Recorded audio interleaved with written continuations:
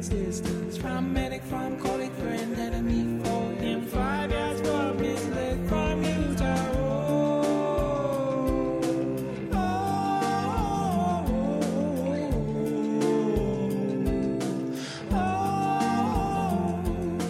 Do not spray into eyes. I have sprayed you into my eyes.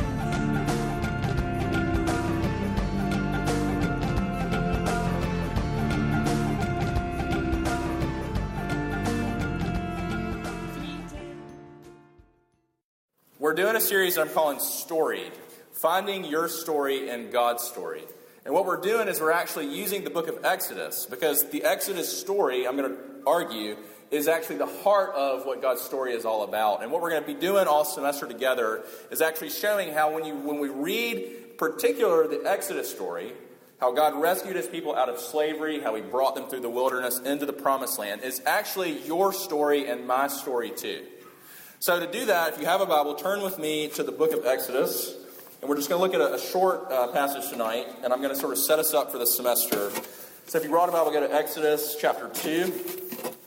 And this is one of my favorite places in the book of Exodus. It's because it shows us something about the heart of who God is. A lot of us come, and your problem and my problem is that we don't have a very good grasp of who God is. We get God wrong. And part of what I hope happens for you tonight and for me tonight is that your view of God gets a little bit bigger. Because your problem, why you struggle and why I struggle, is because my view of God is way too small. He's a tiny God, right? I don't know if you ever watched the skit, oh gosh, Kids in the Hall. It's way, way old. But there's this skit in Kids in the Hall that I've always loved where it's just people. It's a random skit. It's these Canadians who have this weird sense of humor. But the skit is, all they do is this, is there's a guy sitting in a park, and all he does this is he goes, I crush you, and he looks at people and he says, I crush you, and I crush you, and I crush you, and I crush you. And what I want to say is, like, that's our spiritual problem. We have this very tiny view of God where we think we can crease small, he's tiny, but what Exodus is going to do, and what we're going to do this semester, is see that God is huge. He's huge in his holiness, he's huge in his faithfulness, and he's huge in his love and commitment to you. And you and I can never hear that enough, because we forget. As soon as you walk out of these doors, you're going to struggle to remember that. So Exodus 2, here we go, verses 23 to 25. During those many days, the king of Egypt died, and the people of Israel groaned because of their slavery, and they cried out for help. Their cry for rescue from slavery came up to God, and God heard their groaning. And God remembered his covenant with Abraham, with Isaac, and with Jacob. God saw the people of Israel, and God knew. Let's pray one more time, and then we'll get into it. Father, we thank you for your word. We thank you that it is a lamp unto our feet. We thank you that it is a light unto our path. We thank you that your word is sharper than a two-edged sword, and it pierces our very hearts. And Father, we pray that something like that would happen tonight, that you would pierce our hearts with your word, that we might see how little we are and how big you are. Father, we pray these things and we ask these things in Christ's name. So, I don't know if you're like me, but I've had a lot of different phases in my life. And one of my phases that I'm not very proud of is I had a phase from about 7th grade to 9th grade where I really thought of myself kind of like as a rapper. Not that I recorded anything, but I was really, really, really into 90s hip-hop culture. So it was like Dr. Dre and Black Sheep and Snoop and Ice Cube and all these rappers. And it was an interesting phase. I actually at one point thought I could wear a White Sox jersey backwards and I wear a White Sox hat backwards. I don't know what I was thinking, but we all have phases, and thankfully those phases don't last very long. But in recent years, my favorite rapper in recent years is Lil Wayne. And not that I can condone what his music is about, because we are NREF after all. But the thing that fascinates me about him is the way that he ad-libs everything. I don't know if you know this about Lil Wayne, but he actually doesn't write anything down. Everything's actually spontaneous. I can make the argument, for those of you who are sort of against hip-hop or whatever, that it's very poetic, the way he writes his stuff. I wish it was a little bit more, God was in the picture, right? A little bit more. Maybe a lot of it more. But here's one of the most interesting things, though. I don't know if you know his story, but Lil Wayne went to prison for a while. And he did an interview coming out of prison with Rolling Stone. And here's what he said about the Bible. Listen to what he said. He said, I also read the Bible for the first time. It was deep. I liked the parts where some character was once this, but he ended up being that. Like he'd be dissing Jesus and then end up being a saint. That was cool. And that's it, which is pretty profound for Lil Wayne. But what I want you to see is he actually is hitting on something that we're going to be talking about all semester. Is that when you and I think about the Bible, a lot of times we think about it like a book of codes. So if you watch How I Met Your Mother, you know Barney's bro code. So we kind of think of the Bible as sort of its own bro code, where you sort of look at it and it's a code of conduct for how you're supposed to live. That's how a lot of us look at the Bible. Or a lot of us look at the Bible, maybe you're more sort of intellectual and you're drawn to like theology, and maybe you look at the Bible like a textbook. It's a place you go for answers about who God is and about life and et cetera, et cetera. But what Lil Wayne gets, that you and I sometimes I'm going to say like Lil Wayne gets the Bible better than you and me right here. Because he gets that the Bible is a story. That it's got a beginning and it's got an end. And that we are in that story. And that actually your life is not going to make sense. And your life is not going to be full. And your life is not going to be good until you find your story in God's story.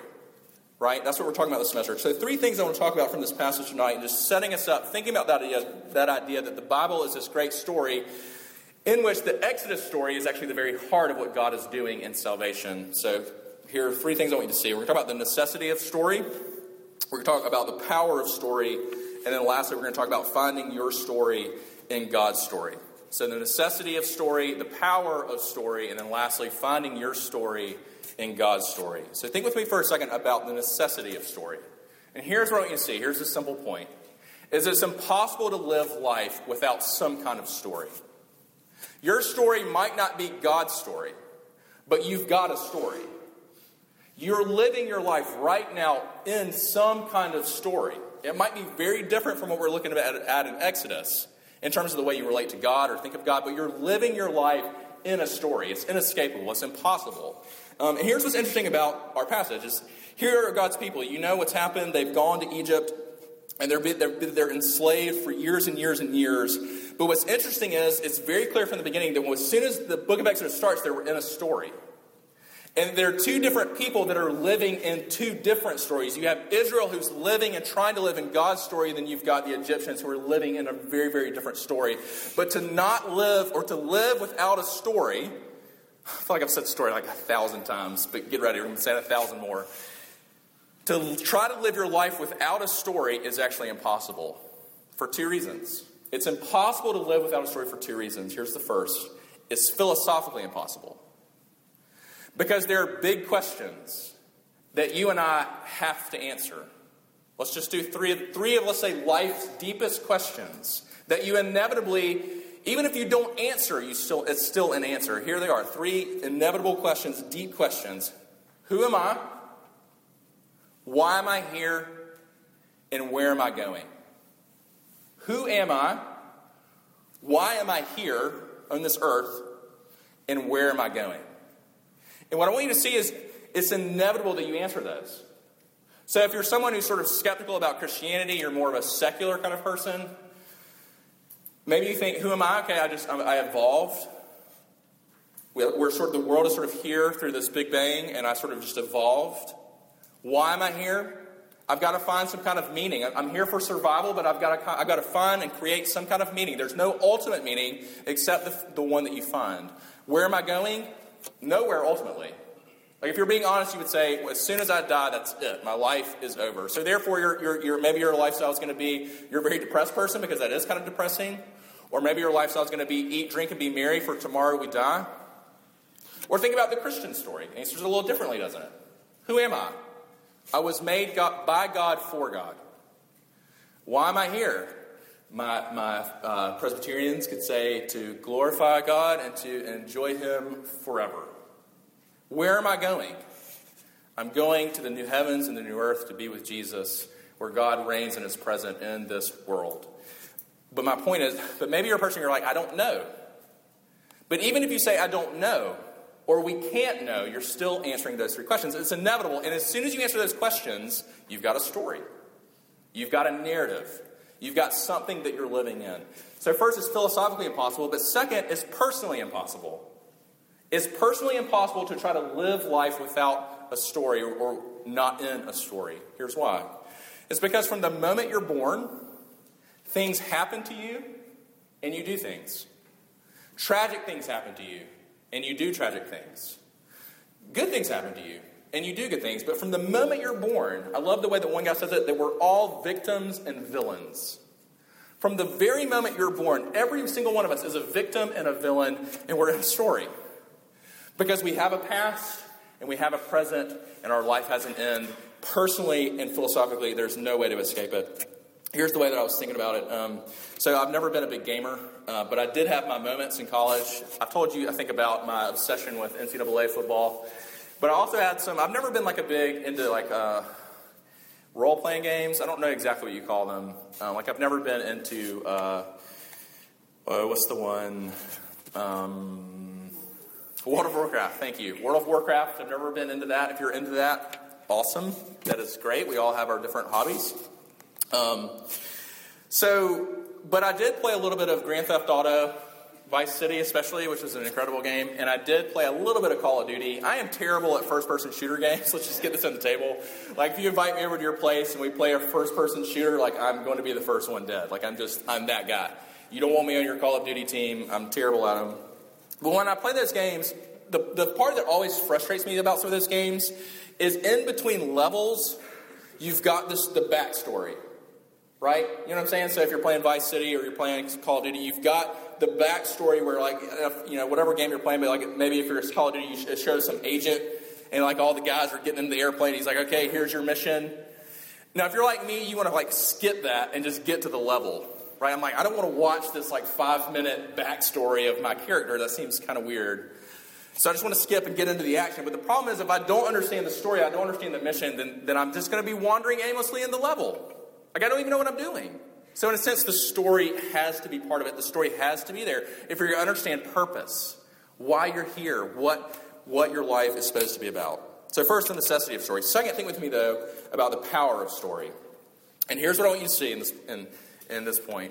I want you to see that as soon as you answer those questions, both philosophically and personally, you've got a story, and you've got a story that shapes everything in your life. It actually shapes everything. It shapes how you approach everything. So what's interesting about Exodus is that here are God's people, Israel, and they've been enslaved for years and years and years, and they've been in Egypt for years and years and years, and yet they have a separate identity. Like what I would think is if they've been in this place for years, they would become almost indistinguishable from the Egyptians, but they don't. Because there's some sense in which the story of God is shaping all of their decisions. It's shaping the way that they approach money. It's shaping the way they approach sex. It's shaping the way they approach work. It's shaping the way they approach relationships, friendships. It's shaping the way they approach sleep. It's shaping the way they everything. It shapes everything. Let me do 2 examples here that I think are really, really important. 2 examples of thinking about how the power of story to shape everything in your life. Here are 2 that I think as a college student that you've got to wrestle with and you already do wrestle with. Let's do sex and let's do career. Let's just get sex on the table, and because it's going to be a little awkward, and we're just going to kind of enter into it. So let's embrace the awkwardness together. But I want you to think about this. Think about how whatever story you're living in shapes the way that you think about sex. So let me give you sort of 2 examples, and we could do so many, but I want to give you, if you're living within the secular story, how it's going to shape the way you think about sex, and if you're living within the Christian story, how it shapes the way you think about sex. So first, think with me about if you're living within the secular story, how do you think it's going to affect the way you think about sex and your body and your sexuality? Okay, here's how it does. So first, if you're in that story, then you say, okay, there is no God. We're here by chance. I'm a body without a soul. The point of sex then becomes, it brings me physical pleasure. It feels good. If it feels good, do it so long as the other person is enjoying it too. Like, that's the one code that you don't break, right? As long as both partners are enjoying, I'm sorry to do this motion. Just put my hands behind my back here. As long as both partners are willing and enjoying it, then sex is good. But then think about the Christian story. Here's the Christian story. The Christian story says, okay, you are made, there is a God. You are made by him for him. You're not just a body, you're a soul with a body, C.S. Lewis would say. You're not a body with a soul, you're a soul that has a body. And he would say, the Bible says that the point of sex, and it's actually, I think this is actually, it's very, on the one hand, powerful, but also beautiful. The point of sex is more than physical pleasure. Surely that's part of it. And some of you need to think about that with God. Like, God is not sort of like, getting uncomfortable when he thinks about sex, because God created sex, right? Like, that was kind of part of the deal with Adam and Eve. They were naked before God and unashamed. Like, some of you, that should blow some of your minds, but they were naked and unashamed before God because they were doing what was pleasing to him. So, but the point is something deeper than just physical pleasure.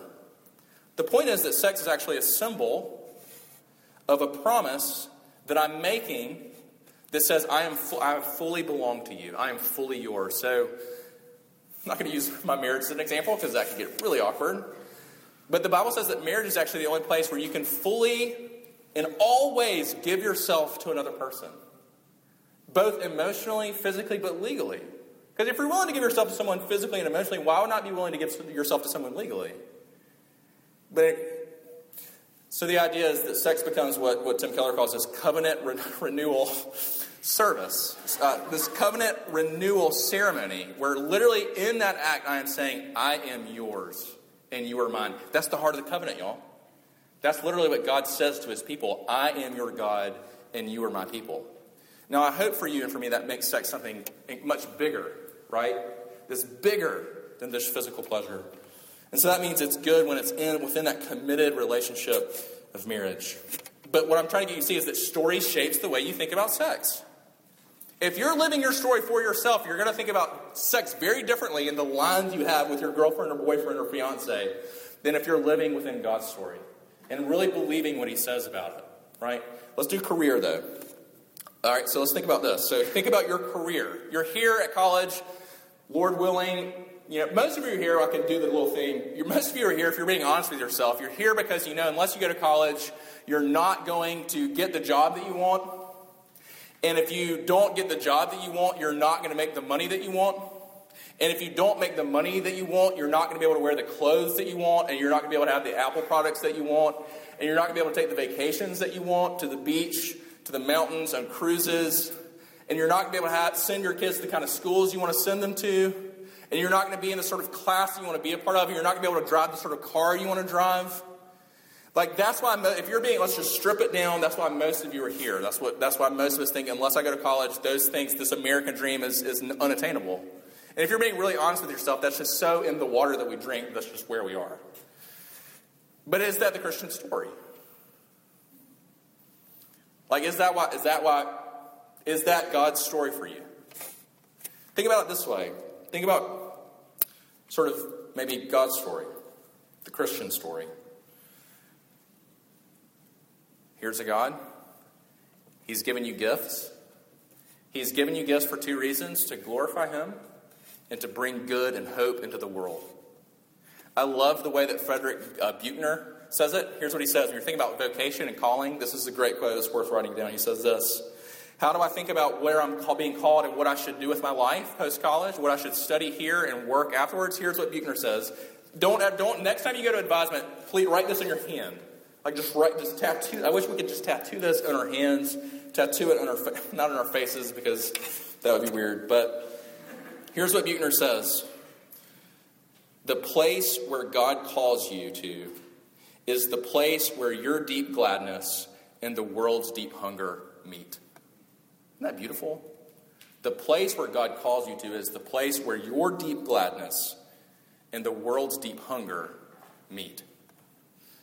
What if you thought about the classes you took? What if you thought about the major you are in? And seniors, don't freak out on me. Like, I finished in psychology. I switched majors like 3 times, from English to early education, where I was like the only guy, to psychology, and I just like had to finish. It was like I couldn't switch again. I just needed to finish. So don't freak out if you're a senior. But you've got to think career, okay, where does my deep gladness and the world's deep hunger meet? And that's how you begin to find your story in God's story. And that's the last thing I want you to see, is finding your story in God's story. Now, what's interesting about Exodus, this is what we're going to be talking about week after week, is that their story, if you want to just boil the book of Exodus down into bite-sized pieces, little snack-sized, fun-sized Snickers. When I get Snickers, I like to get the king size. Sometimes I just need the snack size. And here's the snack size version, the fun size version of Exodus. You ready? 4 parts of the story. First part is slavery.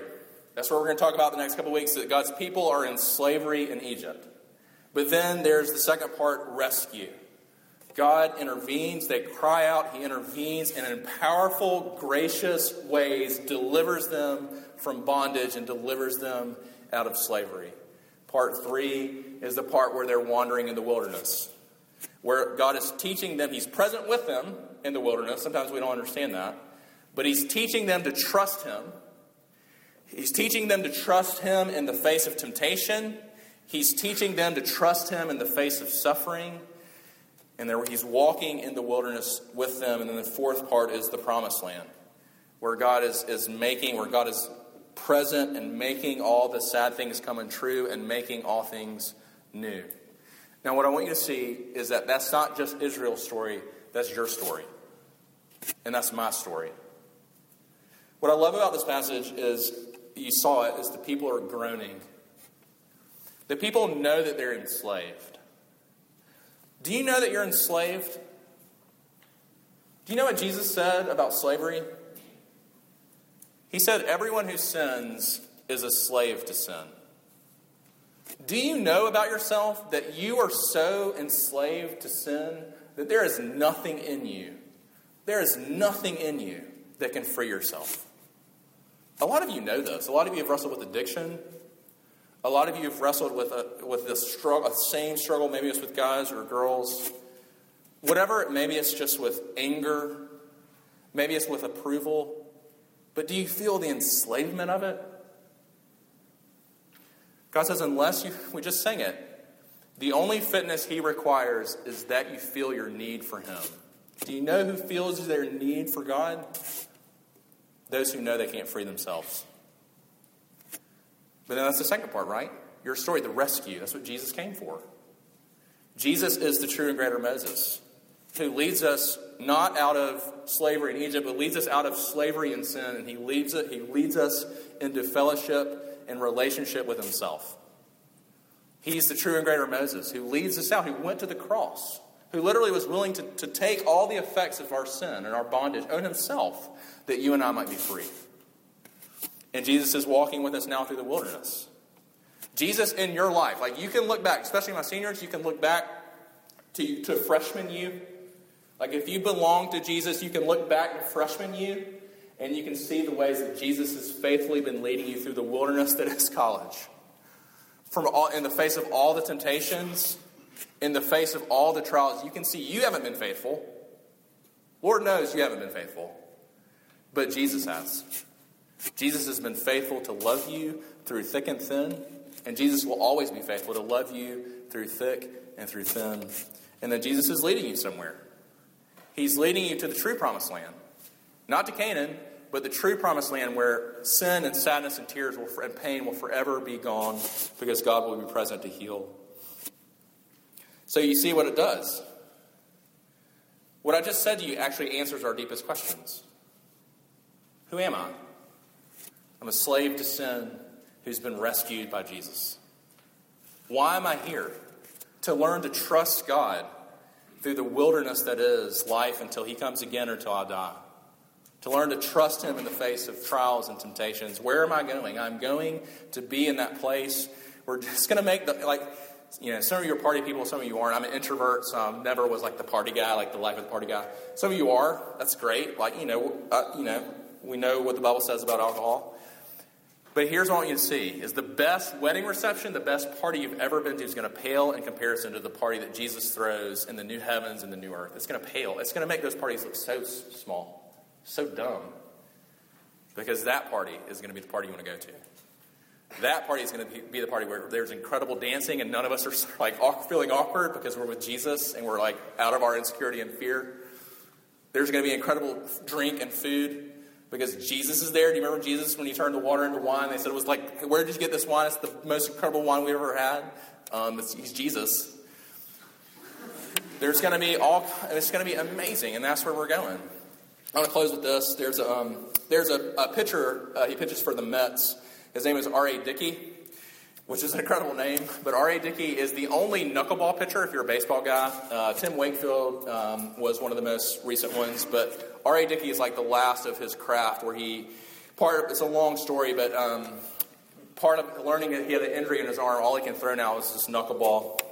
And R.A. Dickey wrote this book about his story. I think it was last year or 2 years ago. And he basically opens up in his story. It's pretty incredible. He opens up about being sexually abused when he was a little kid.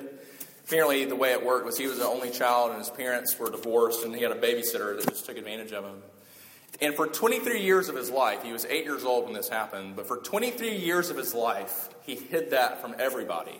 Friends, parents, even his wife.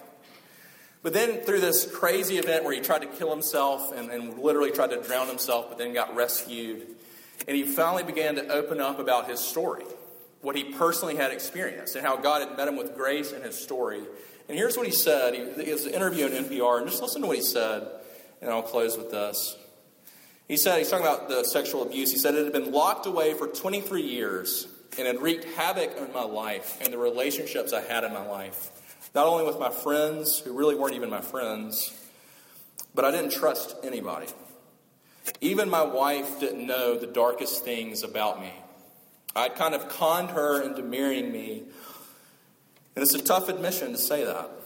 I loved her dearly, so I projected, listen to what he says, I loved her dearly, so I projected who I wanted to be, but I would never let her inside.